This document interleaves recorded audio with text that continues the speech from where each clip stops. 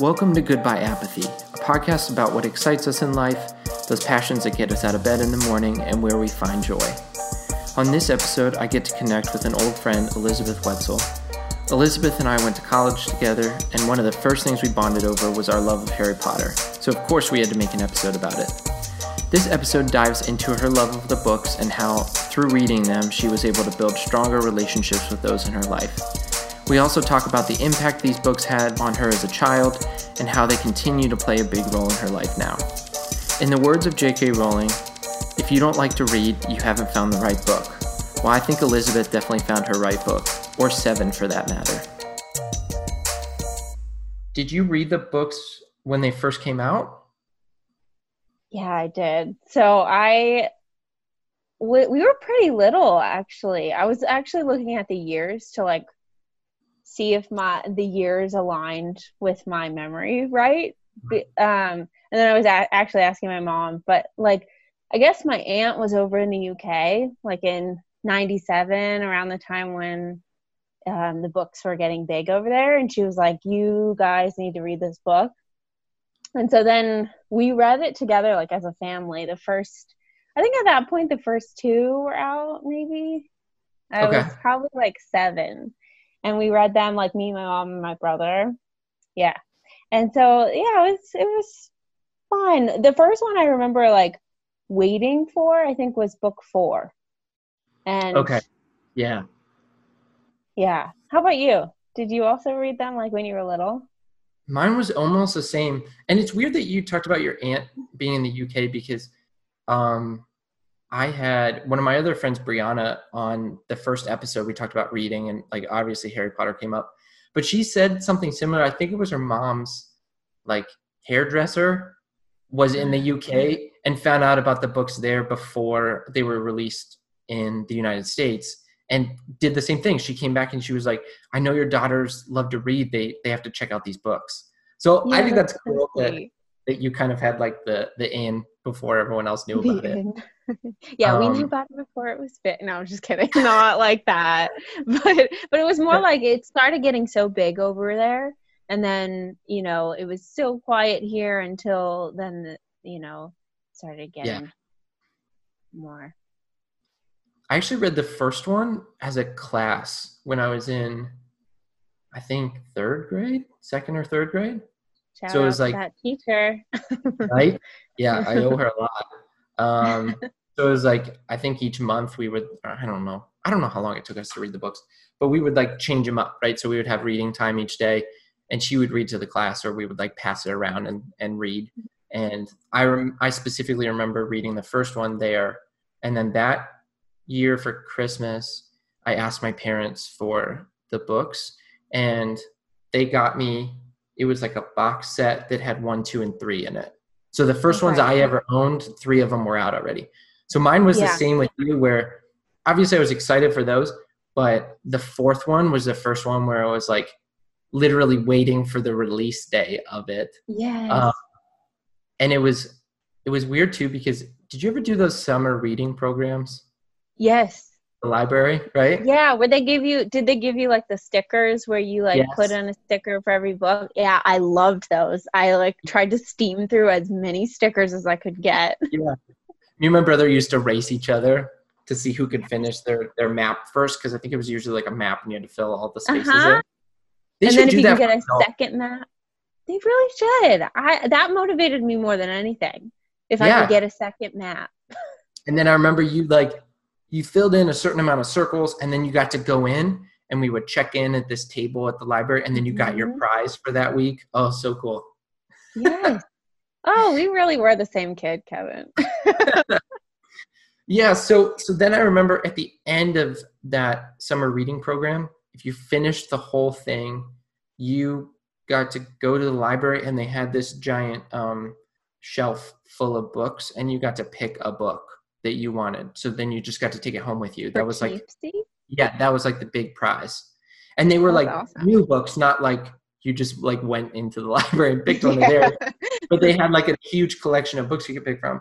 And I still to this day think it was a mistake that it was there, but that's how I got Goblet of Fire. It was just on the shelf. No way. Yeah. That is, oh my God, that's awesome. Yeah. because I remember like all the other books were probably like 100 pages, and then I took the Mhm. one that was like 700. I was like, yep, I'll Right. take this one. That is so great. That's so Yep. great. For the fourth one for us, when it came out, we were going out west. We had a family trip, and me, my mom, my dad, and my brother. And so we actually got the book on tape. And Oh, cool. that's we were going to the Tetons and Yellowstone. Oh, yep. And so, far drive out there. And so we listened to it together, like book four. And, how many hours is it to Wyoming? It was like from Ohio. Yeah, It was a really nice drive. We all got to listen to it together. And that was a cool way to do it. that's awesome. Yeah, do you have memories of, especially starting at book 4 probably, do you have memories of where you read all of the books? Yeah, I think that's it. I I love thinking back about that because I think the release nights were so special. Four, I don't really remember being like a release night. I don't even know Yeah. about five. But like once we started going to like the midnight releases of the books, and that was so unique. I think it was such a special thing. I don't know any other series or book that has had that kind of like people are queuing at midnight for a Yeah. book. It's so Yeah. cool. So yeah, especially like 6 and 7. I really remember going to the grocery store, waiting outside. There's this huge line, everyone's dressed up, and it was so cool. And especially for 7, I went with my mom and my best friend, and we like went to the store and we're all waiting, and the book wasn't anywhere to be seen, and it was weird because normally they had the big display, Yeah. but this time we couldn't see the book anywhere. And then at midnight, people are starting to like, okay, where do we get the book? Like everybody's in a line, and it was like hidden between the 9 and 10. Like 9 and 3 What? quarters. I That's so know. cool. Shout out to the little grocery store in Ohio that did that. I was like, this is great. Yeah, and then like coming home at midnight, and we would all get our own copy of the book so that we could read it Oh, together yeah. and just yeah. I think especially for 6 and 7 because they were just like waiting and waiting and waiting because I think the length of time got longer, but they were long books to write. So Yeah. Yeah, there were more years in between, right? yeah, I think so. Yeah. Yeah, so I Yeah. think for me, the like, you know, thinking about reading them is more about like the anticipation about the book and then it coming and then we read it all night and Yeah. then, the excitement. That's what I go to. Yeah, I'm with you. I love thinking about that. It also makes me sad at the same time because I'm with you. Like, I don't know if there's ever going to be another book that's going to do that, you know? I And know. and props to J.K. Rowling too. Obviously that those books are loved by everyone, but to be able to get like a 12-year-old kid to wait at midnight for a book and then to stay up all night reading it, like that's pretty powerful I to agree. get kids to read and to love to read, to legitimately Definitely. look forward to it. Yeah, you hear a lot of stories about people. I know you and I were already those nerdy big readers where we were trying to get the most stickers that we could. But I've heard a lot of stories where people, kids, they weren't into reading, and Harry Potter's what got them into reading. Yeah. That's really, really cool. Yep. I totally agree. That's awesome. Yeah, and I'm with you too. I remember where I read all of them, especially the later ones. Like I remember Order of the Phoenix. I was actually on vacation with my friend and his family. So we were in Myrtle Beach, and the book came out while we were there. And he and I were both huge fans. So we begged his parents to take us to the bookstore that day when it came Oh, out. that's And then awesome. obviously we still did like vacation stuff. We still went to the beach and the pool and all that stuff. But we would go back to the hotel and then like we'd eat dinner and then we would just go to our room and both of us would Mhm. just have that book open and we'd read till like 12 or 1 o'clock in the morning and then start all over Right. and you're like, and then the best part was having it on the drive back because we drove from Ohio to South Carolina. So we had that Mm-hmm. entire, I don't know how long that is, 9 hours, maybe something like that. We had that whole Yeah. drive to read the book on the way back. So I remember sitting in the back seat of that van reading that book, and both of us were like checking to see what page the other person was on, Mm-hmm. so you didn't spoil anything. Exactly. I remember that same experience when I was sitting with my friend and my mom. The three of us, I can picture it like sitting in my living room, and she's like sitting on the floor, I'm sitting on the chair. And Yeah. I think I was a bit slower because I would hear like oh, somebody got to the Hedwig part, and I wasn't there yet. I'm like, what are you awing? I know. Or you hear like a gasp. I'm like, don't say anything. I Yeah. don't want to know. I don't know why you're guessing. But that's kind of cool too, like a parallel read, two people so excited about one book, because normally reading is such an individual experience. But Yeah. Harry Potter, because so many people were into it and reading it at the same time, because that's another thing about the release. And I think about this for like, my kids are obviously going to love my future children. I don't have any children now, but my future children are gonna love Harry Potter because they have to. But like, they're not gonna have that same experience of like I know. waiting for a book. So how are you gonna do it, Kevin? Are you gonna make them like wait? Like, okay, you can only get this one at this time. You know what? I actually thought about it. Like, as much fun as that would be, I think that the ideal thing would be is like you introduce them to the first book and then they get just as obsessed as we are, and they have the fortune of having all the books out at once, right? So Yeah, it's like steam it's like the town. Netflix version of reading, right? It's just the whole thing's available now. So Mm-hmm. realistically, like if they like the books enough, they'll probably just burn through all of them, right? But I do think at least for the first book, I might like make my own release party and do like a Oh, I whole love thing for that. it, right? Yes. And like do like at least do like a mini version of that experience. I don't know, On but an 11th birthday. right. I The well one. actually I thought about that too, because again, I don't know if you can like script this out, but it'd be cool if you could get your kids to read one book a year, Mm-hmm. so that like we were off a little bit here and there, but for the most part, we were the same age as Yeah. the characters in the book. And I think that's why it was so impactful that as they came out, we were maturing with them, and it just kind of Mm-hmm. matched where we were in our lives. Yeah, I agree. And I think I had that as like something that I was reflecting on, like thinking about these, talking through this with you. That's definitely something that influenced for me, because we were those ages, we were going through, we could relate a lot to the characters. And, Yeah, obviously we weren't at a wizarding school, we weren't battling Voldemort, but it's still like they were our peers. I felt like I was really Harry's friend. He was my right. friend. Well, and I don't know if you did this. I shouldn't admit this, but You after I definitely should, because I'm sure I did. after I would read one of those books, did you not just a little bit convince yourself that you were a wizard?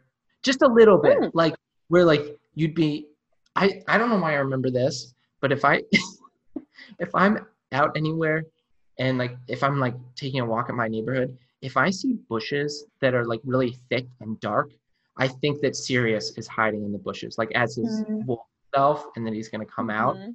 Like there's like those images from reading the books. And I remember after I would read the books and you would see that stuff in real life. Like, you know, you made Yeah. it up in your head, but like it felt so real. And then I kept waiting for something to happen, like some sort of sign to like show you that it was in the real world. You know what I mean? I don't Yeah. know if that makes sense. Yeah. No, I even remember like it was these are faint memories, because like it wasn't very long that before I was 11 that the books, it was Mhm. around that time. But I think 4 came out definitely before I was 11. I was 9 when 4 came out. And so then like it started getting bigger and bigger. And then when I turned 11 and I didn't get my letter, I was like, it's lost. Like maybe there's Yeah. a different system. We're not in the UK, so I don't know how, the Right. US maybe 12. Yeah, I'm banking on 30. I'm hoping the age Yeah. is 30 in the US. Yes. Yeah. Okay. I got. I keep saying like grad. It was like it transitioned from like high school to college to then grad school. I was like, oh, maybe they have a grad school program. I can go back later. Yeah. Or now I'm on the night school. Yes. Post grad opportunities. Yes. No, that's awesome. So what was it about this series that first got you hooked? Yeah, that's a good question because I don't know if I've really reflected on this because it hits so many people, and so you're like there has to be something. And so for me, I think, and I'm really curious about your answers as well. I mean, for me, it was just like that there was this whole entire world, and it was a magical world, but it was within our world, and so it was just so it expanded so wide that I felt like it was so real, but it was totally new to me. And so that made it so fascinating. And then also I think the whole struggle between good and evil, it I don't know how to word it, but it just the whole detail of the story about that made it relatable, but also you could really root for one, and then Mm-hmm. also the same thing about like the unpredictability of it. Like I couldn't figure out how it was going to end, and I Yeah. tried, and I think that is also because normally you can like, okay, here's what I think is going to happen, but I like the whole Horcruxes thing. It was just so detailed and so many nuances that related into one another that just kept me hooked. Yeah. What do you think? No, I totally agree. Yeah, and going back to that whole, I mentioned the whole like picturing it in real life. I think that was the difference. I always liked fantasy books when I was growing up. I loved anything that had to do with magic, mythical creatures. Like that was like Mhm. my thing. I think this is a side story, but like I think that's why I love Fantastic Beasts so much because it's all of those mythical creatures that's just like right up my alley. But the I think the thing that impacted me the most was, you talk about Hogwarts and like how like that was kind of the inaccessible part of the story. But then when you would see the fact that there was this whole kind of secret world going on within your own world, like Mhm. seeing Harry when he was at home with the Dursleys and like trying to hide his magic from the Muggles and stuff like that. Like, and then as you get into the later books and they actually acknowledge how the wizarding world is trying to stay separate from the Muggle world, or at least stay hidden, like behind a curtain, right? Yeah. But it was cool to me to think that as a kid reading these books, I looked around and was like, oh, so there could be stuff going on around me right now and I don't even know it, right? And you like rethink your whole life. I remember thinking of like different moments when I was growing up and I was like, oh, was that a wizard? Like if you thought of like a weird coincidence or something, I was like, I bet that was magic. That was totally magic. Exactly. It like made it plausible because there were Yeah, explanations for how this world existed and how muggles, they don't really see things, do they? They don't right. they don't know to look for it. They don't know that it exists. Yeah, but you felt like after reading the books, you were like, oh, I'm aware now. Like I know what to look for. Mhm. I'll be able to Yeah, find it. I know now.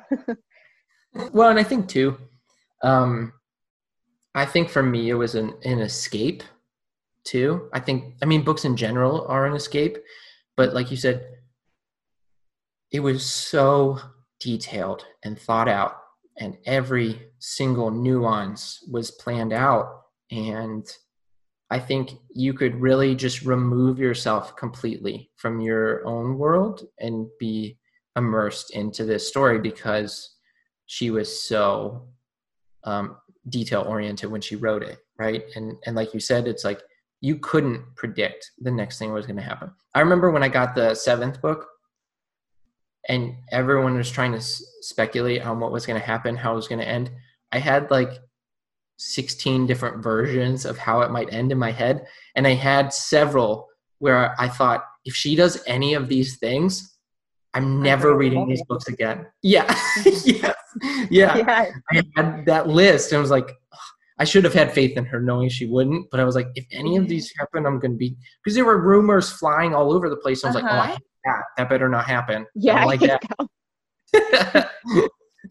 Yeah, no. Yeah, same. I actually was convinced. I was convinced that Harry was going to die. And I was not processing it well. Yeah. But I agree with you about the escape thing. I mean, I think even today, the books provide such a sense of comfort, and you can really, at any point, go back to the book. Like even the physically holding that book provides a sense of comfort. But like diving into that world is still an escape today, which, you know, is important. I think. Yeah, totally agree. So I do have to ask, what house are you in? I want to know what you would guess. I don't want to guess. It's okay. I'm not going to be insulted. I have a lot of qualms with this question. Like I have a lot of issues. Yes. Because you're part, you know, it's similar to your friend's question. Like, which character are you? Because everybody I really loved your answer for that. Like everybody has a part of one of them. And I think it's similar for the houses as well. Yeah, I don't think it's as clear cut. Yeah. I won't make you guess. Okay, sorry, I put you on the spot.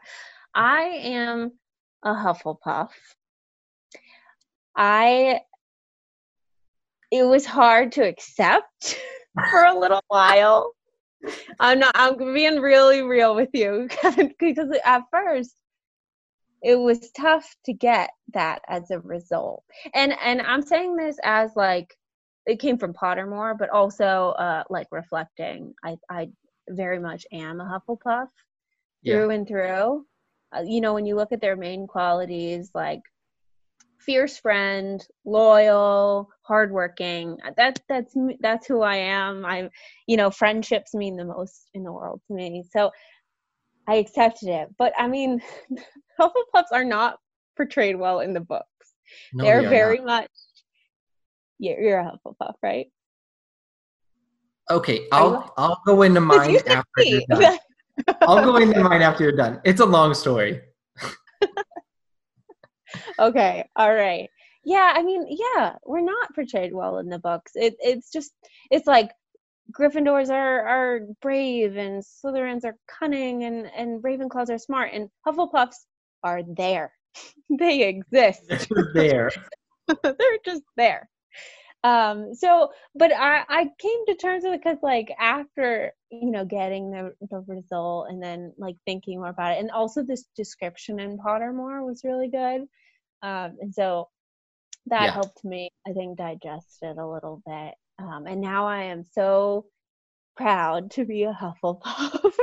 Yeah. I think we're, you know, a passionate group, and I would imagine the Hufflepuffs being like the social justice warriors of the world because we care a lot. We care, you know? Yeah. So I'm Team Hufflepuff. Anybody that wants to bash on Hufflepuffs, I will fight them till the end. With kindness. Kill them with kindness. Kill them with kindness.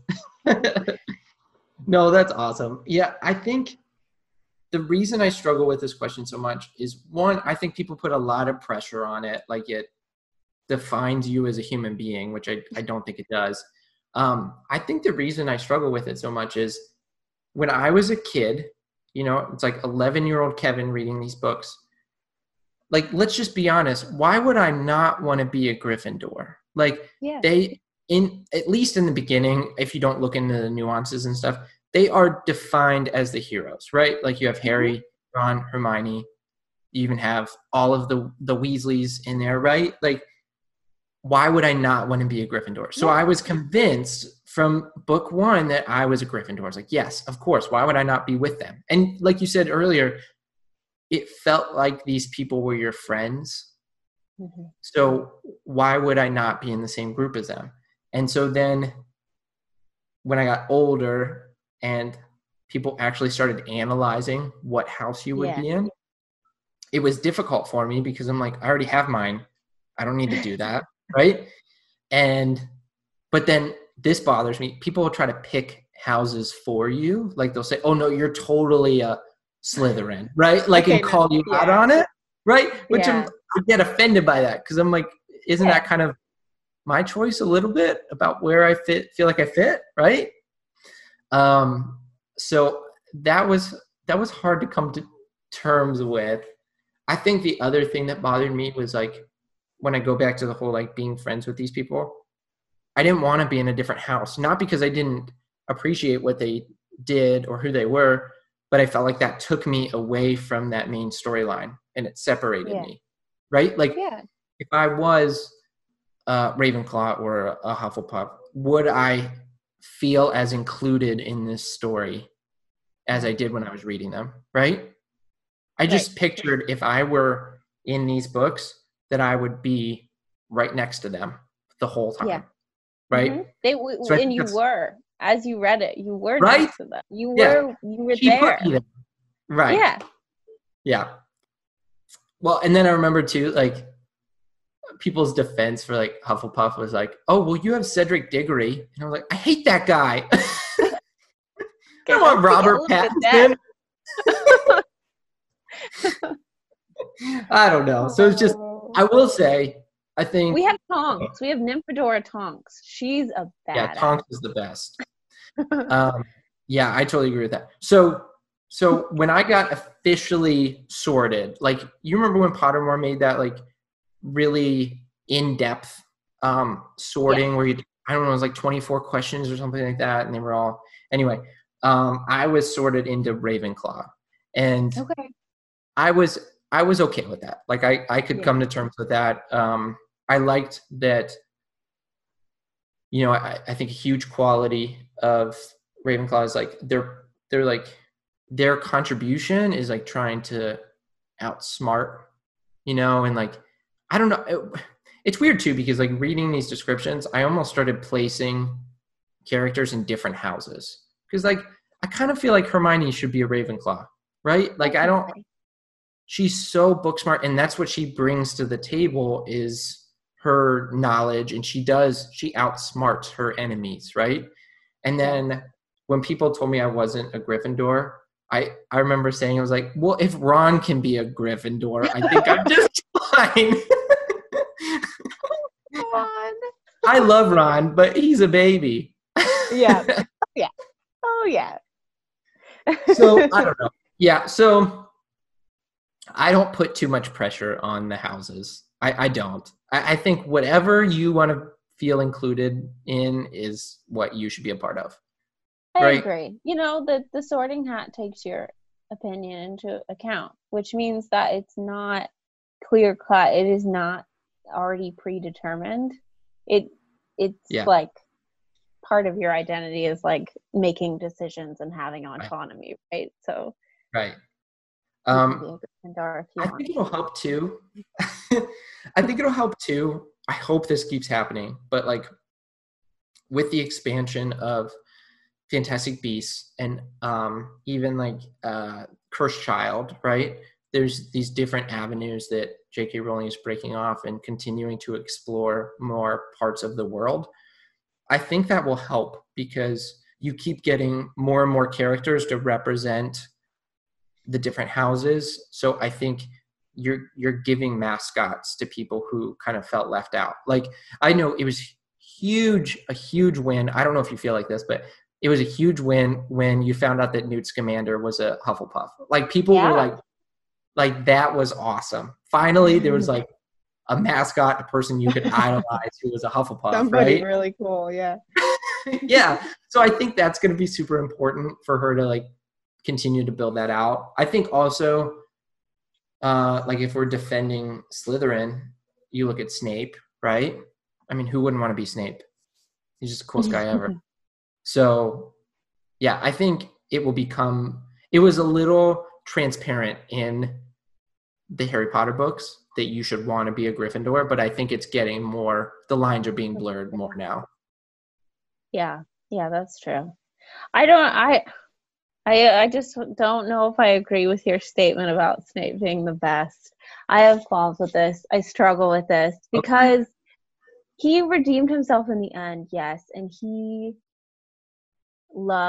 love for someone is what made him a good person. I think that is so beautiful. But he was still a jerk. He Yeah, was he so was. mean to an 11-year-old in book That's one, a good two. point.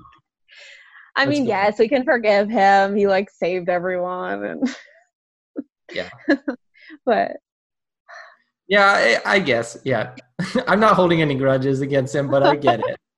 no, I'm not either. I've forgiven him, and I definitely um, uh, I feel like if admire the love. Harry, of all people, could get past it, then I should be able to. Yeah, he named his. Yeah, okay, fair, fair. He named his son after him. Right. Okay, so we touched on this a little bit, but outside of reading the books, what kind of impact did they have on your life growing up? Did it help you form connections with other people? I know you already mentioned reading the books with your mom and your brother and your best friend. So outside of you isolated with the books, what kind of impact did it have on your life, especially as a kid? Mhm. Yeah, I think for me, it was a huge bonding with my mom. I mean, we've always been so close and we've always been best friends, but this is something we experienced together. And while we were the same age, and like we as in me and you, were the same age as the characters, my mom was a parent figure, but she was still experiencing it together with me.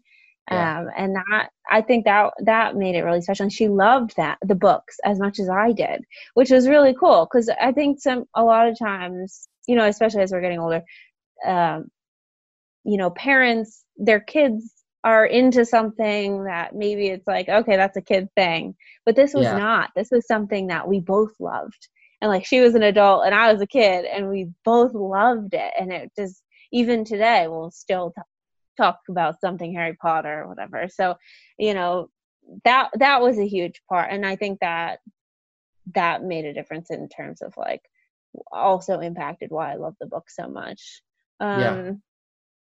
Also, just like growing up with the books, I mean, I can't tell you how many times I was Hermione for Halloween, and just we actually have on video me as like an 7 or 8-year-old Hermione, and I'm like talking with my neighbor, and I he's like, who are you? We're discussing our costumes, and this is like on a home video, and I'm like, I'm Hermione.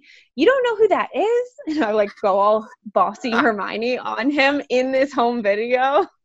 That's But it was awesome. like, yeah. I mean, I think for me the books were like part and parcel of my growing up experience. Yeah. There was, yeah, it was just a whole nother world that you dove into, but it was like Yeah. growing with us, which was really cool. And that's really cool that you were able to share that with your mom, because like you said, I feel like for the most part, like parents and kids, it's like your interests don't really start aligning until you get older, right? Yeah. And I think not that that's a problem, right? Because you got a huge age gap and experience and stuff like that. But I think a lot of times parents, like you said, they say like, "Oh, that's a kid thing," right? Like Mhm. they'll grow out of that or whatever it is.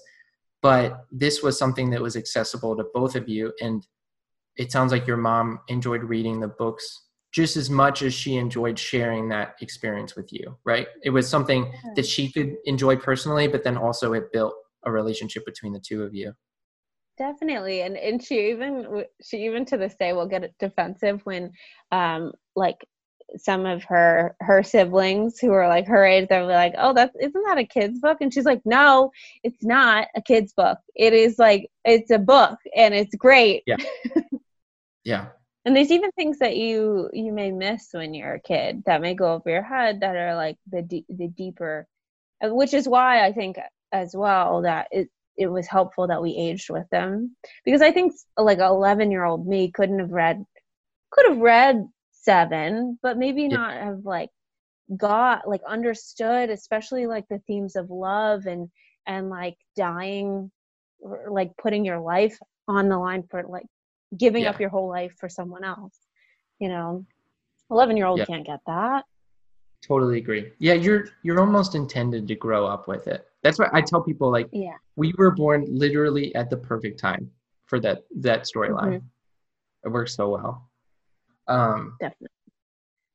yeah, and I will say, I think you hit on this earlier, but I think the books for me brought a certain level of comfort, right? It was like, whether people agree with this or not, by the end of it, those characters were my family, right? Like they felt like my relatives, my friends. I felt like I knew them just as well as I knew people in my real life, right? And when I was a kid too, like, I didn't have a ton of friends, so I think these books kind of filled that void for me a little bit and showed you that there's other things out there, you know? Yeah. And again, I think I used it a lot like an escape, and it was just getting lost in this book and feeling like you were a part of an important storyline and all that kind of stuff. Yeah. Yeah. I think a lot of people relate in that sense. Yep. It's I really liked cool. too that for the later books, and as we got older, I think we got the appreciation for this. I don't know about you, but like, being part of something bigger than yourself was really cool too. And like, how you had a connection point with people you didn't even know over these Yeah. books, how popular they were. I told this story on one of the other episodes, but I'll never forget when I got I don't know how I was always on vacation when the books came out. I think because they usually came Well, out in it July. was Harry's Potter. Yeah, it came out on Harry's birthday, Yeah. normally around then. Yeah. So when the 7th one came out, my family was on vacation in Florida. My mom read at least the first one with me, maybe the first 3 books with me. But I'm the only one in my family who's read all of them. And so when we were on vacation, my aunt who lived in Florida actually picked me up at the hotel and took me to the bookstore in the morning so I could get it. And That's great. I still remember like that vacation. My family was kind of mocking me a little bit because I was so engrossed in this book. And I told them, I was like, you don't understand. I've waited. How long did you do the math? How long was it between book 1 and 7? Like, what was it? 12 years? How long did it take for all the books to come out? Yeah, I think 10 years.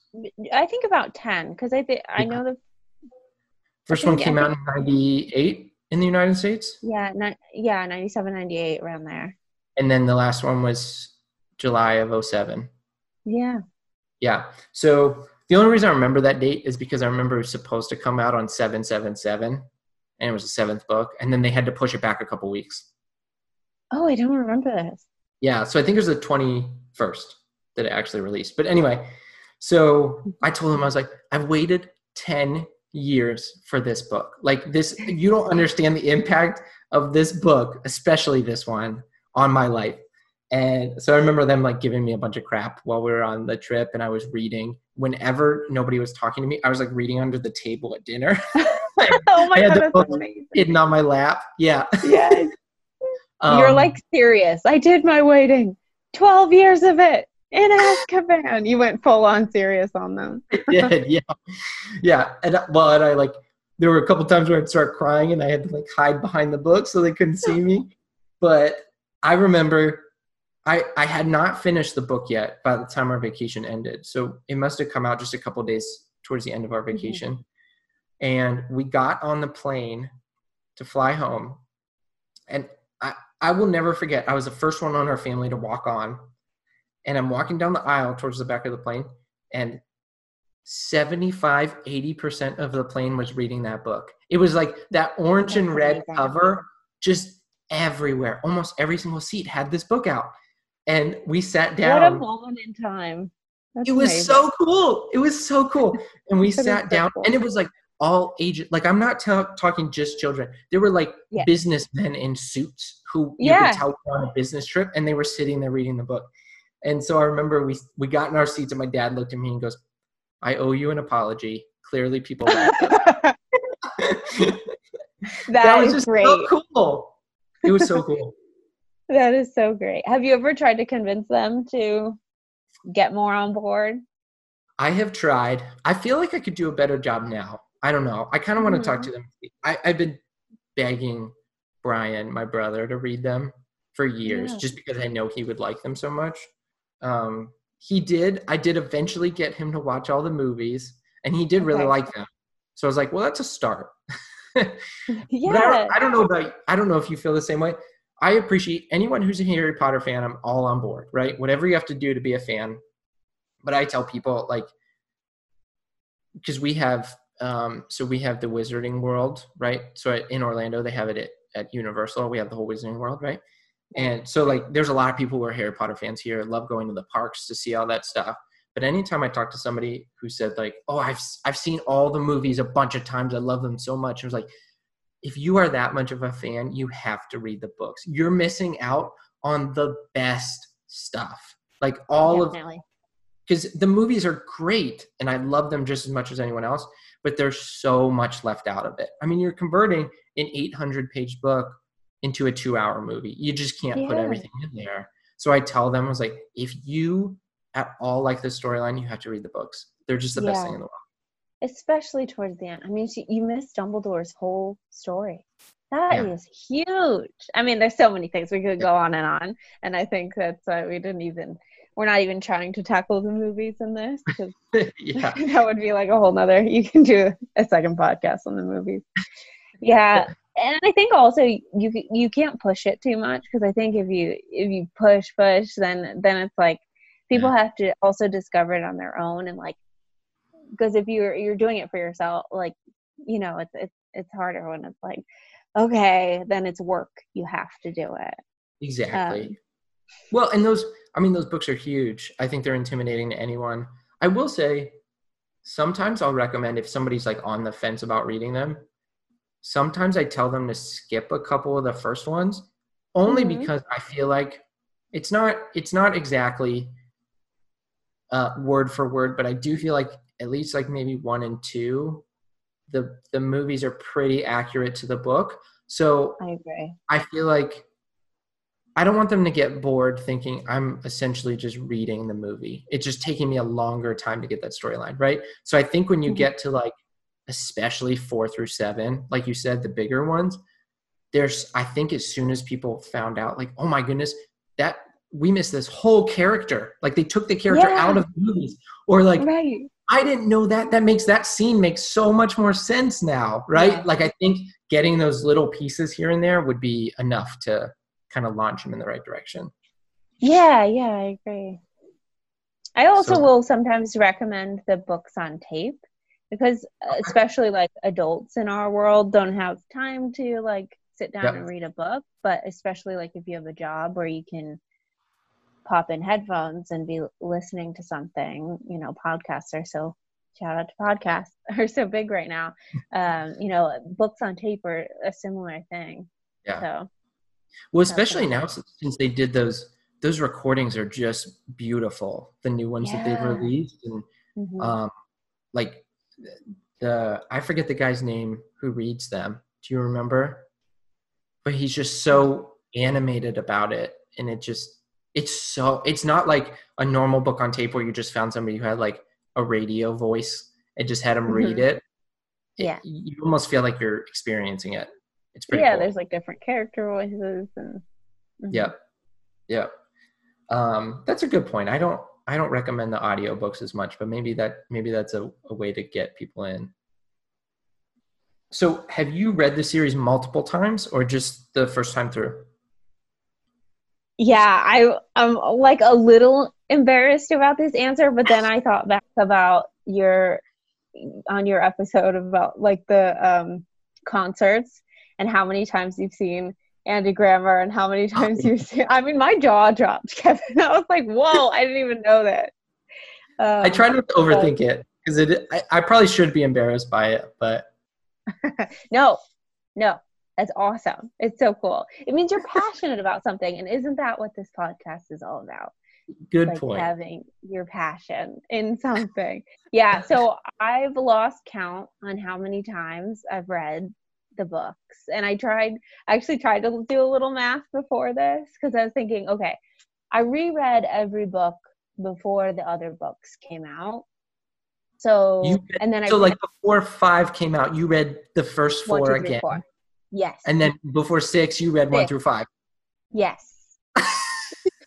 So and then before every movie, read essentially the series up to that before the movie.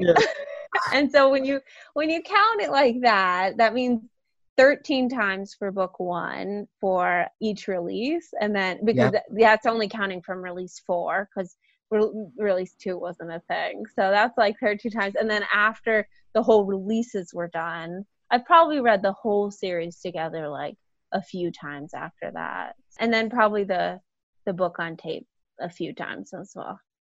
So if you include the book on tape, you're close to 20 times. Yeah, right? Probably. And I think I'm due to read them. That's awesome. So, okay, so now as an adult, when you read them, right? So the movies are done, all that kind of stuff. Do you binge 1 through 7, or is it like in bits and pieces? It's like, oh, I'll read Sorcerer's Stone now. I read a couple different things, and then I'll read Chamber of Secrets a couple months from now. How do you do that? So I haven't in a while. It's been probably like 15 years since the last since the last book was released, right? What, 2007? How's my math? Yeah, 13 years since the last 13. book. Yeah, so I think since then it's faded. Since I've done the series again. I did the books on tape a couple years ago. So the books on tape I'll definitely binge.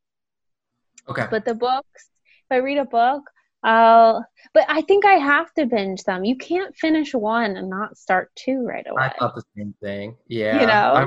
I'm just going to pick up 3 and then, okay, I'm done, Yeah. No, I'm right. For a while there, I do have favorites that I would read in isolation, and others that I would be like, okay, I'm not really feeling this one because it's sad. Yeah. Like more of a negative vibe. While you're on the topic of favorites, I think we should try to rank them. I think we should try to rank the book in order. So I don't know if you want to start at your least favorite, or if you want to start at your favorite, how you want to work that way up. But do you have kind of, or at least like, do you know your top 3 or something like that?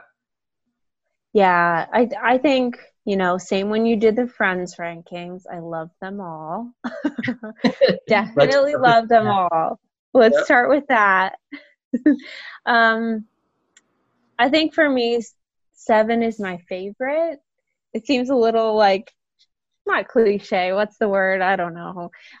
Easy go-to, but I just loved how it like tied everything together. We got so many answers, and it just blew my mind so many times. I think that's why it takes number 1. And then number 2 is 3. And then after that, probably 4, 1, 6, 2, 5. Okay. 5's the last. I thought we were on track of the right order, the same order, and then you really changed it up on me. Okay, what's yours? So I'm with you.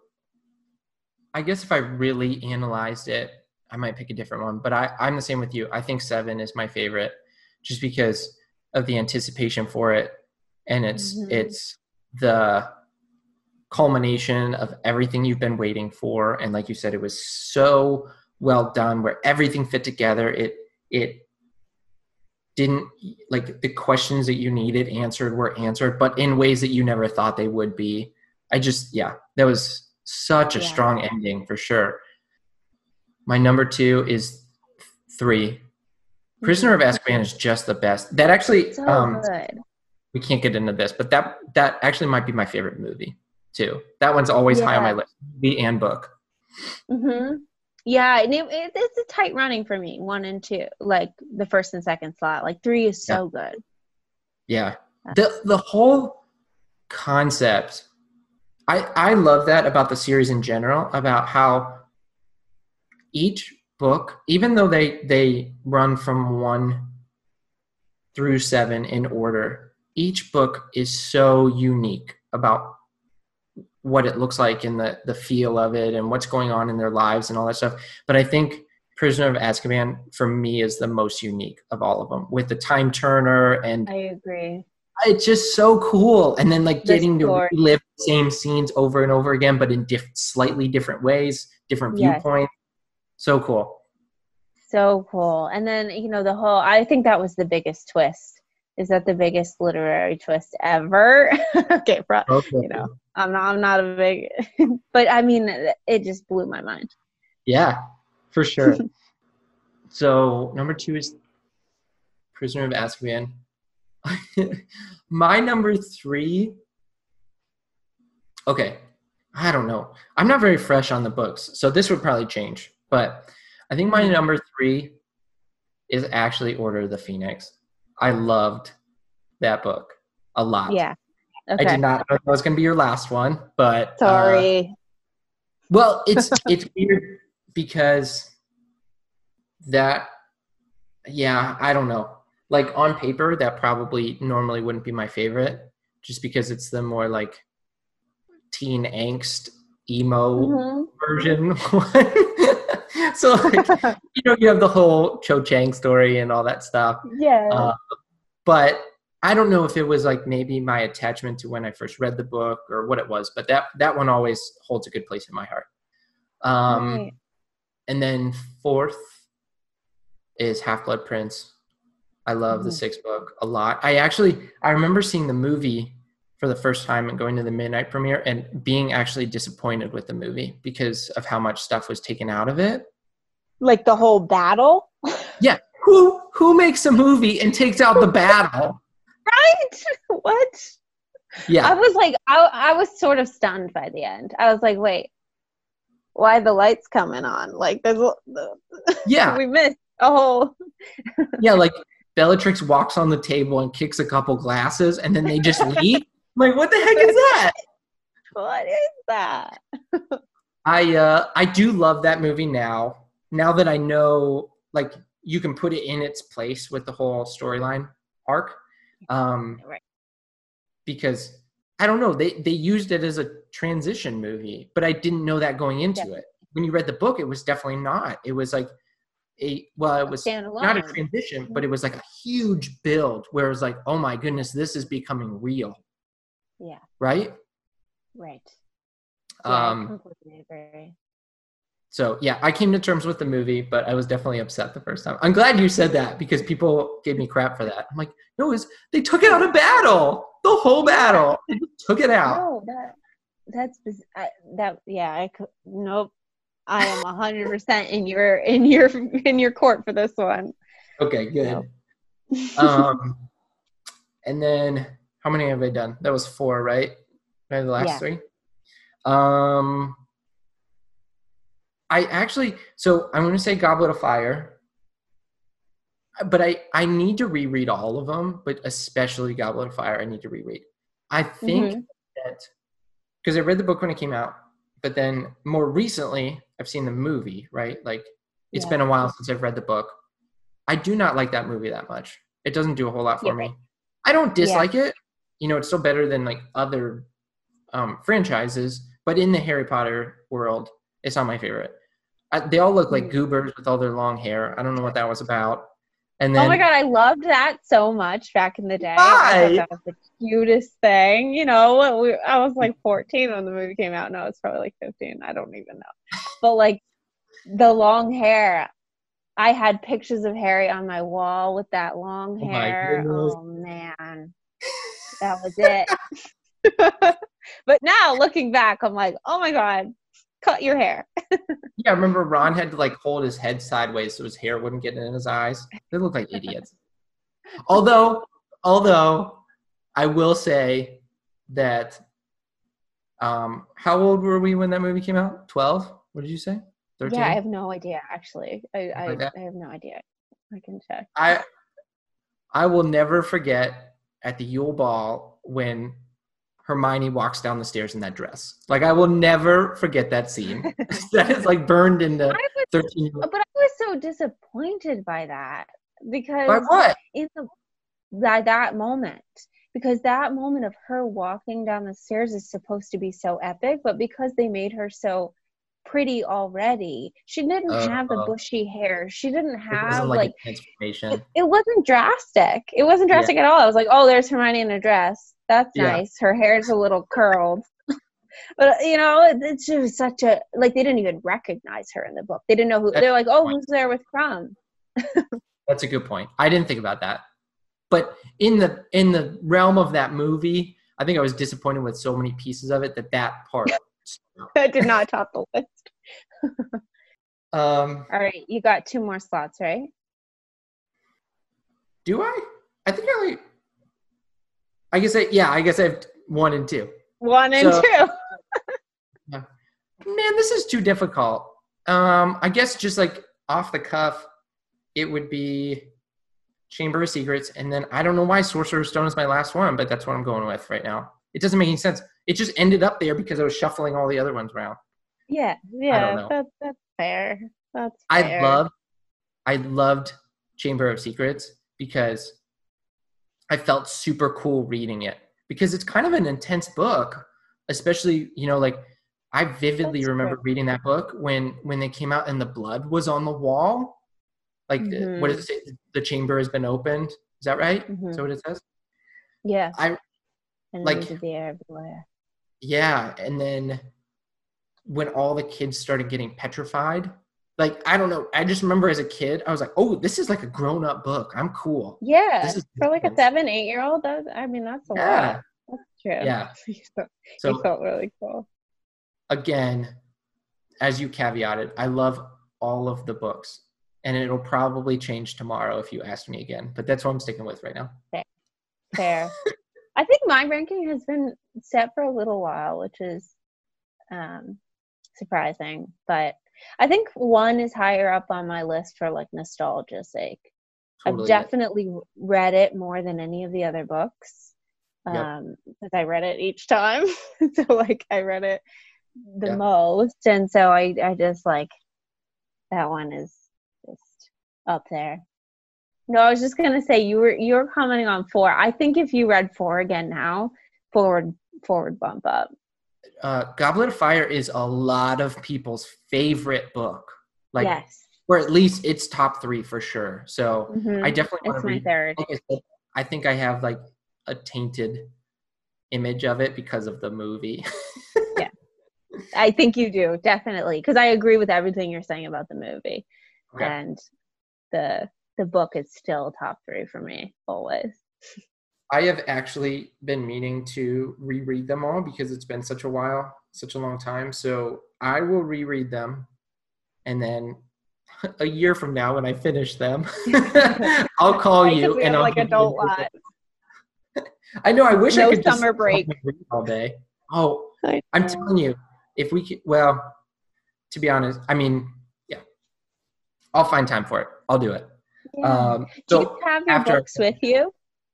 Like, so do you have? I was actually going to ask you that. No. I have an obsessive amount of copies of them. So I have my original hardcovers that I got as they came out, right? But those are all at home. And I already told my mom. Well, my mom's she's really good at decluttering. Like, I envy her now as an adult that she does such a good job at only keeping the things that are super, super important to her. But every time I go home, my room has less and less stuff in it. So I finally told her, I was like, Mom, you can get rid of whatever you want in this room. Clearly, if I've left it for 7 years, it's not that important to me. But I said, these 7 books can never, ever leave this room. You can't. I mean, I told her, like, if there's a fire, I need you to save these books. I was like, if you need to put them in like a fireproof safe, Do that. Whatever you have to do, keep these books. I love this. So those are at home. I also get made fun of for this too. My books look, even though I've read all of them multiple times, not as many times as you, but I've read them, they look the same as the day I got them. They are pristine. I know. Like I remember I would wash my hands before I would read the book to make sure I didn't have like food or anything on my hands. They look perfect. They look perfect. That. I love that. I think mine are, I'm not as neat as you. But mine, I also tried. I tried my best. So they're like my level of clean. Well, we were also like 9 years old, right? We were children, so. Right.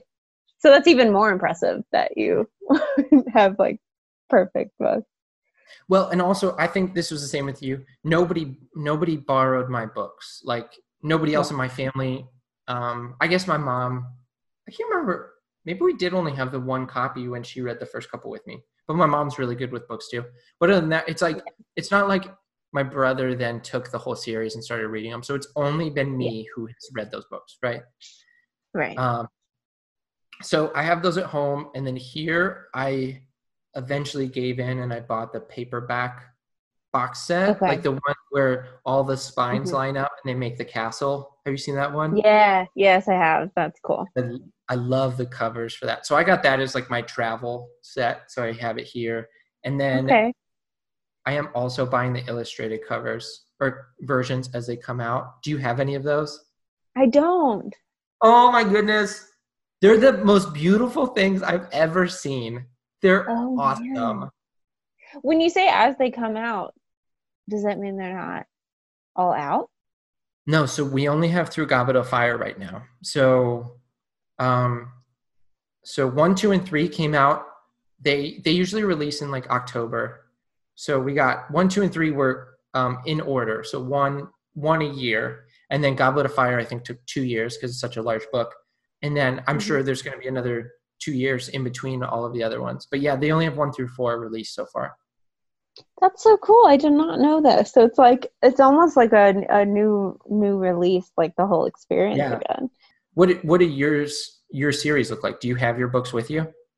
I don't, and that is hard for me because like we were talking about earlier, like having the book and holding the book is just that's why I haven't read it. And I've been in Malawi for 5 years.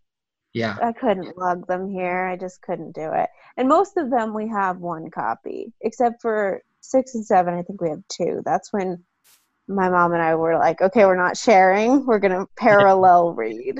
But before that, we were sharing. Yeah, but I do have, like I said, I have all the books on tape. And so obviously those are in my computer. I also have electronic copy of the books, but I don't like reading like that. So I've actually never read them. Okay. But I have it as like a security blanket that if I needed to read them, if not desperate, you could do it. Exactly. Like if I'm quarantined and really stuck here, like like now. I gotcha. Yeah, that's why I gave in and I got the paperbacks because I was like, I have to have a version here. So if I want to pick it up one day, I know I can just go read them. Yeah. So I love that you call it your travel set. Well, and they still look pristine, but I have let people borrow them before, and I'm a little less gentle with them because I know that I have my perfect original copy at home. Yeah. Right. So is there a character from the books that you relate to the most, that you feel like is kind of your doppelganger almost, like at least personality wise? Mm-hmm. Yeah, for me, it's definitely Hermione. I mean, from all aspects of the being very bookish, being very, even down to the bushy hair. I mean, like I related so much to her and I felt like I was her. And I think that's why I felt like Harry was like my best friend because I felt like I was her almost, I was her for Halloween so many times, but even like from a personality standpoint. You know, she can be a bit of a know-it-all, and that's definitely one of my personal weaknesses. Something that I'm always trying to work on. Like, I don't always have to be right, but things like that. Yeah. Also, I think she's also very passionate about what she believes in. You know, spew is SPEW is cut out from the movies, obviously. Yeah. But I think that also shows like how she is like really driven by things and really passionate, and also a really fierce friend as well. And I know Neville gets a lot of credit for like standing up to his friends as well as standing up to enemies, but I think Hermione also does this. She's not afraid to like put them in their place and call them out when, Harry and Ron are being Harry and Ron. Yeah. So I think for all those reasons, I really felt like, I really felt like I could see myself in her. Yeah. That makes total sense. Okay, so you might have answered this already, but if you could be friends with somebody from the book, who would it be? Would it be Harry and Ron? Does that just kind of make sense? Or do you think, is there somebody else in that storyline who you think you would get along with really well? For this, I think I Fred and George. Okay. Yeah. And Ginny. Fred, George, and Ginny. Pretty much Yep. any Weasley, except Percy. Sorry, Percy. He comes around, but he's the worst. Fred and George are just so fun. And I love surrounding myself with people who make me laugh. And like that's the kind of friend that I always love. And Ginny is just so cool. Book Yeah. Ginny, obviously. No offense to movie Ginny. She gets better. She gets better, but she's just not. There's no depth into her. Like no character. She's so cool. Book. I mean, that is a whole reason for reading the books. Is just to see Ginny as a character in the book. That's a good point for people who haven't read the book, especially like I think it works in the movie, but like in the book, you are rooting for her and Harry to be together because she is like this strong, confident person who he needs. But you don't, like you said, you don't fully see that in the movies. She's almost just kind of there when he wants to fall in love with somebody. Like a Hufflepuff. She's just there. It was just convenient. Yeah. Yeah. No, how about you though? Like, who do you feel like you relate to, and who would you be friends with? I don't know, to be honest. I don't know if there's like one character where I'm like, yes, that is 100% me. I actually, weirdly enough, I relate to Luna a little bit. Oh, yes. Just because she's so creative. Yeah. And she's such an oddball, but she also cares about her friends so much. Like, I think she's very underrated as a character because I just think she's phenomenal. And I actually I don't know if this now I feel like this is a weird thing to say, but I kind of related to Neville too, because he was like, at the beginning, he was like the rule follower, right? Like he was just this little kid who wanted to go to school and wanted to do the right thing. And I feel like I would have been similar to that. I don't know if I would have been the person. I don't know if I would have been the kid, at least at the very beginning, who was like going out of his way to break rules, Right. But then he develops into a character. And I think once they kind of let him into the circle, and he sees the larger picture of what they're trying to do, and he trusts his friends, he becomes like a really integral part of that storyline, and I think such a good friend, and they need him in that. So I think Neville was always a part of that. For some reason, I relate to like the quieter, shy kids in the book. But I'm with you. I had this question came up at work one time where we were doing like these, it was like a team builder, and you got all these random questions and you had to answer the question that you pulled out of the hat. and I got what fictional family would you want to be a member of? And 100% it was the Weasleys. I didn't even hesitate. Easy. What a cool family. And I love their house and how weird they are. And then let's also, Mrs. Weasley is just the coolest person on the planet. Oh, yeah. We just talked about how coolest. She had, in my opinion, she had the best line in the entire book series. I think you know what I'm talking about. Yep. I don't know. I still remember when I got to that page and it was in all caps. And I'm like, what's going to happen for her to say that? Yeah. Oh, like your eyes glanced to it? Yes. It was hard not, I tried not to look ahead. But it was hard not to see it. It was like this big, bold word. Yeah. You're like, oh my God, what happened in this page? And I have to have that happen. Yeah. Yep. Yeah. That was, wow. Yeah. And I'm with you too. I think. The best. Yeah. And Fred and George just like being that comedic piece. And yeah, I loved them. I always loved them.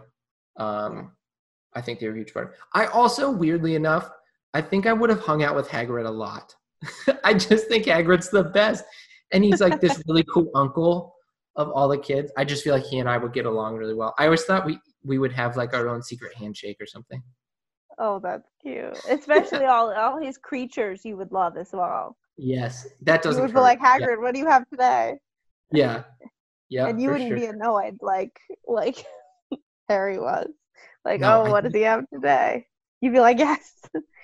Did you ever feel like when you were reading these books and you would learn about the classes they had to take? Because obviously we were reading these books when we were in school, right?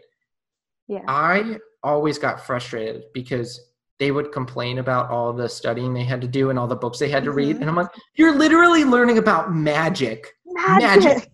I'd be like Hermione. I'd be in the library every single night reading, studying, and practicing spells. Like, then I had to close that book and I had to, pick up my mathematics geometry book. Yeah. Like, yeah, exactly. This is going to help me do a spell. Right. Yeah, I could definitely. So many times. And they always, you got Harry's perspective, obviously. And so he was the one that was kind of driving which classes were the fun ones and which ones weren't. But even history of magic with Binns, the ghost, I would have been like, I'm here. Right. Tell me about how we got to where we are. You and I would have been the kids who took on double the class load, and you and I would have been just stressed all year because we would have taken too many classes. Definitely. Some of them, the homework of the multiple scrolls of parchment. Okay, that you can be annoyed about, but still. Yeah. It's cool stuff. Yeah, I totally agree. And then I remember when I was in high school and you were getting ready for the ACTs and SATs, and I was like, can I just take the owls? I'd much prefer to take the owls. Definitely. So much better. I would find myself trying to relate my classes to make them cooler. So for example, chemistry. Yes. I hated chemistry, but then when I tried to frame it as potions, it became cooler. And then I was like, okay, I'm going to potions. I did the exact same thing where I tried to pretend what if one of the people from Hogwarts came and took our classes, would they be super interested in it because it was all new information, right? So I tried to think that way. I totally did the same thing, and I tried to trick myself. Yep. It's a good perspective, Yeah. Okay, so we obviously talked about how these books have had a huge impact on your childhood and you growing up. Do these books still continue to have an impact on your life and how you interact with people, even as an adult? I think so. I mean, I think from an internal perspective, like we were talking about how they can provide a sense of comfort, and anytime there's something difficult, I can, go back to the books or something.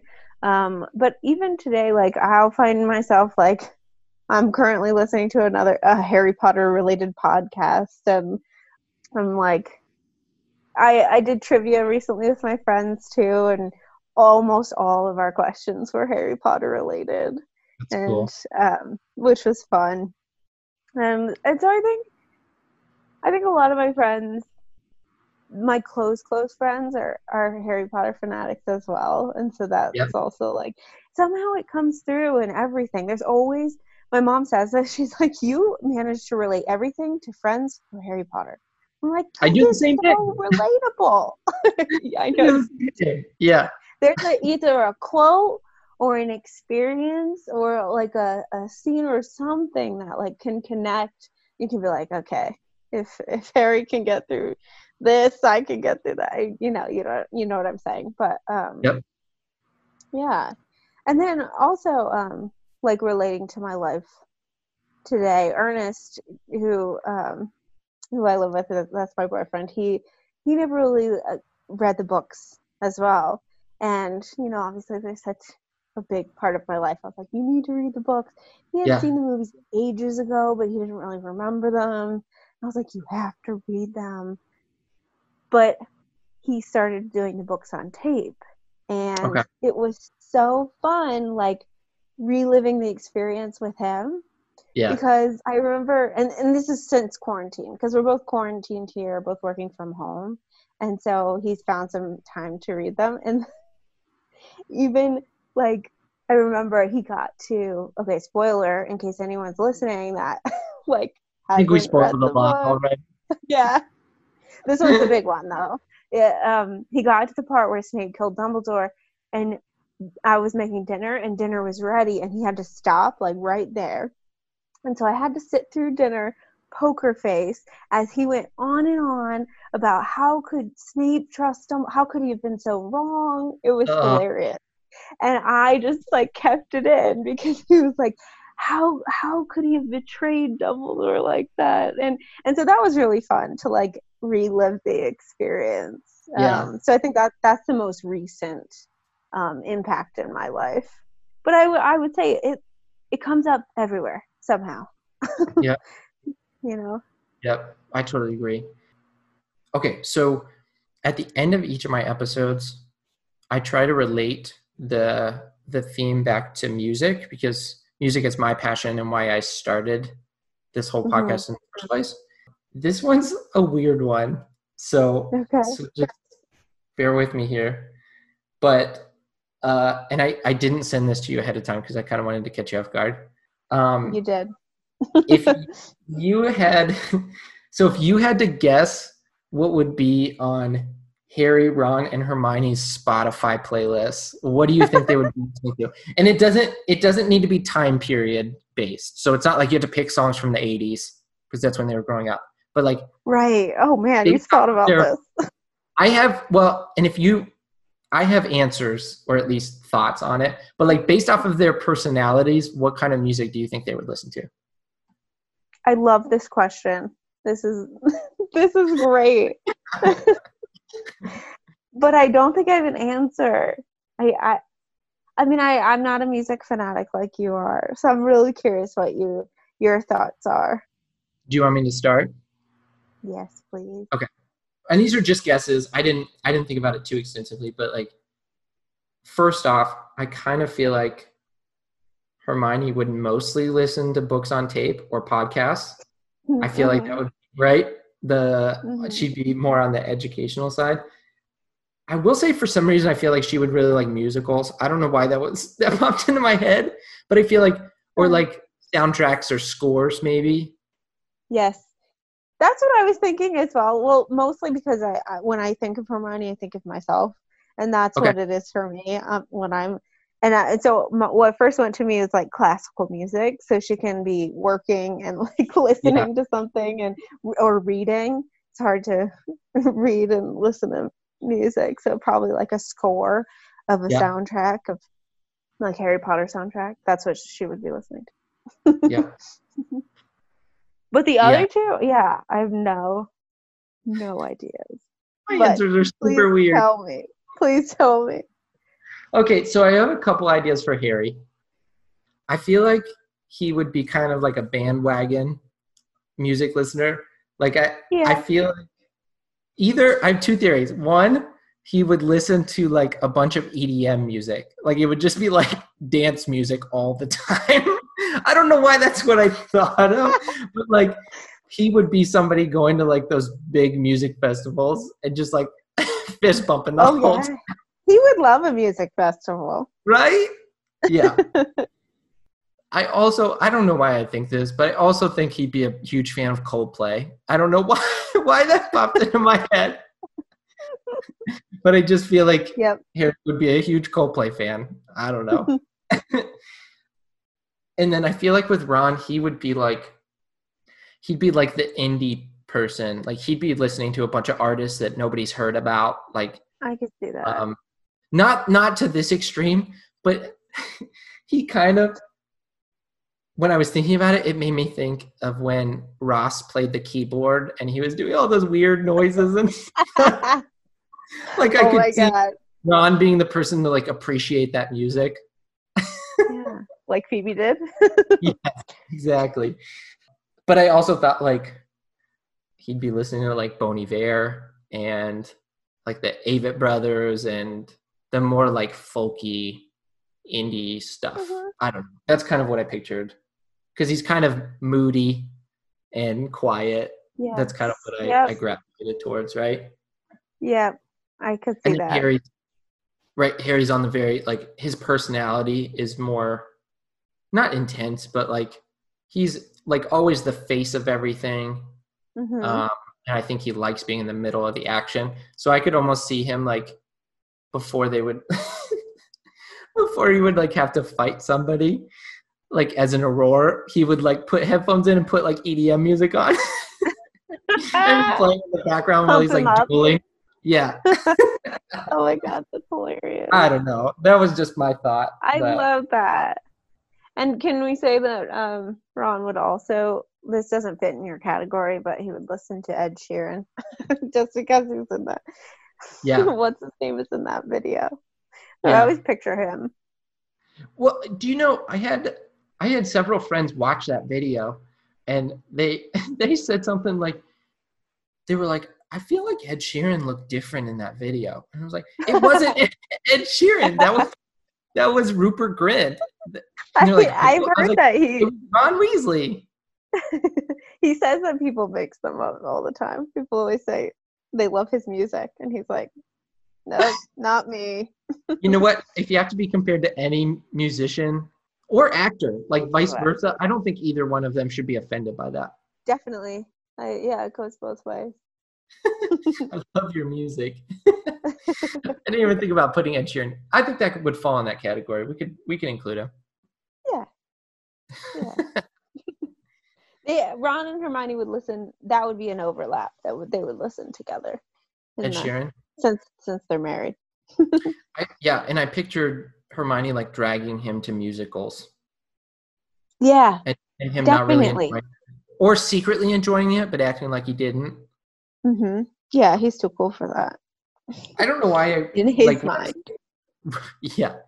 I don't know why when I was listening or thinking about this, I related to Ron when I was like assigning them music because I feel like I fall in that like, I listen to a lot of mainstream stuff too, but I fall in that indie category where like I want to listen to people that nobody else has heard of. I love finding new artists and introducing people to them. Also, I'm going to get people upset with this. I can't stand musicals. I can't stand them. They just drive me crazy. How did I not know this about you? I try not to tell people. This is the one thing we don't overlap on. I mean, what? Yeah. Wow. I will say, it doesn't make a lot of sense. Is that what you're going to say? Yeah, because I was going to say I have a lot of follow-up questions. Yeah, so like, okay, people always bring up Disney movies, which I don't think those count because like, I don't really call them musicals. They're just movies that happen to have songs in them. And those are so iconic. Everyone loves Disney music. You know what I mean? I don't feel like that's like listening to a musical. I get that point. But then, okay, and then I will say, like, I loved La La Land. Did you see La La Land? I have not. Okay, I watched it 3 times in theaters. I loved it so much. Oh, But not, wow. I mean, I love the music from it, but I more fell in love with like the story aspect. And obviously, you probably know a little bit of the concept, but the whole thing is about I two don't know people. anything. Oh, okay. Well, this doesn't give anything away, but just two people living in LA chasing their dreams. That's it, right? Like they have a passion in life and it's just them on their road to whatever that passion is. So that's what I connected with. Like I felt really deep for that, right? Yeah. But if we're talking about musicals where like people sing conversations to each other, oh, I can't do it. I just can't do it. Nope. Okay. Yeah. Fair. Everybody's allowed to have their own opinions, and Ernest feels the same way, actually. And even some movies where there's too much singing of Yeah. like the storyline, he's like, why are they singing? Yeah. But have you seen anything in a theater, like a musical in live? Because it's different, like a movie version Yeah. of a. Not a lot. Mhm. I mean, when we were little, we used to go see the Nutcracker. I don't even know if that counts. I did see Hamilton, which I thought was really cool. Oh, That's also very different, I feel like, in as far as the whole musical category, because it's more in like the rap hip hop realm as opposed to sure, like a classical musical. sure. So I guess I don't have exposure to a ton of it. I would never watch Les Mis. I just my friend was obsessed with it and they tried to get me to watch it, and then I found out that the whole thing was singing. I was like, they sing the conversations to each other, like they don't even talk in between the songs. I'm like, nope, I can't do it. This hurts me. This hurts me. Like it physically hurts me. Like Miz is the greatest creation of all time. I'm having No, trouble grappling with this, but I'll come to terms with it. this is a terrible way to end this. It's okay. Again, I can't say across the board that I dislike all musicals. Yeah. It's just, for the most part, that genre is not my favorite. And I feel like it's not as simple as, because people always say, they're like, well, you love music and you love movies. And I'm like, it's not the same thing. You just don't smush them together and then you automatically like them, you know? It's like, I like chocolate and pickles, but I don't want a chocolate covered pickle. That sounds disgusting. Okay, you were selling this point. You were winning this argument. But that being said, I am open to it. You need to go into it knowing that I'm very, very picky about it. Fair. That's fair. That's okay. I think it's like the whole dramatization of everything. It's too dramatic for me. There's a lot to it. Mm-hmm. Yeah. But it's a lot to process, but I'll take it. It's okay. I can't believe my heart's a little broken. I know. I'm just kidding. This is terrible. Let's just edit this part out and pretend we ended on a happy note. I mean, you might not want to tell your listeners that you refuse to watch Les Mis. I'm sure people agree with you. I'm telling you, Ernest feels the same way. We've had this exact same conversation. He's like, they sing the whole thing. I don't understand. We're like, what? Yeah. What? So it's fair. Multiple people have this feeling. I should just make an episode where I list everything I don't like, and then that way people can decide if they like me or not. Like, okay, I'm just going to list all the bad things about me, and then if you're still on board, you can keep listening after that. Do you remember this was a Facebook trend recently that I saw going around? People were posting 10 things that they hate that everybody else loves. Oh, yeah. I did remember that. Yeah. And that was fun. Yours would have been, number one would have been musicals. Yeah, I also hate cheese. I hate cheese. Yeah. I'm speechless. We're already starting that episode. Oh my god. You watched She's the Man, right? Yeah. When they're like, what's your favorite cheese? Mine's Gouda. I bought this block of Gouda the other day that was like this big, honestly. And I was like, what's Gouda? Oh, wow. Okay. I also have a lot of follow-up questions about that, but I didn't end the friendship with this cheese conversation. No, we'll pull through. Oh my goodness. Okay, well, we're ending this episode on a high note. We love Harry Potter. Yeah, back to the topic. How do we get to cheese? Oh my goodness. This is the rabbit hole that you were warning me about. Yeah, this was a rabbit hole for sure. But yeah, so anyway, to circle back, obviously we both agree on this book series being like one of, I mean, I don't know if this is an overstatement for you, but it like was one of the things that defined who I am. I know that sounds ridiculous that 7 books can define part of somebody's personality, but I told my mom, she asked me one time, she was like, so would you marry a girl who didn't read the Harry Potter books? And I was like, no. And she's like, are you serious? I was like, no, we'd have a long enough engagement for her to be able to read it, you know? And then if she hated it, we might have to break it off. I don't know. Yeah. No. That is not extreme. Yeah, if she could like it, as long as we don't get to the hate level. If they're like, oh, I'm disgusted by this, I don't think I can handle that.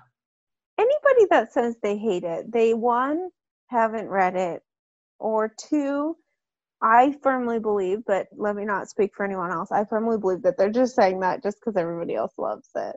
Yeah. Just to spark controversy or something. Yeah, I get that. Why do you hate it? I don't get it. Yeah, I don't get that either. To me, that's like hating ice cream or puppies. It's just like, just okay. Those are not in the same category. No, I feel you though. And the word you use, like defining, like I also was thinking that same sentence, you know, it was really a defining part of who I am and like my growing up, and even impacts my life today, which is crazy to think that a series did that, not just for you and me, but for so many people. Yeah. It's wild. And a series that started over 20 years ago still has that impact. That's pretty cool. And you think about it, I mean, no, you don't have the hype of like the midnight releases of the books or anything like that, but it is just as popular now as it was when we were in the middle of everything. You know what I mean? It hasn't gone anywhere. That's pretty cool. I know. That is wild. I mean, there's like, you're making a podcast about it. That in itself means that it's something that people still find relevant and care about deeply. Right? Like us.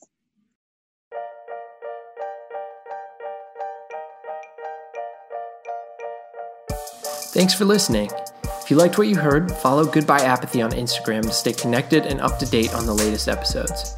If this conversation inspired you and you have your own passion to share, head over to goodbyeapathypodcast.com and send us a quick note. You could be featured on a future episode.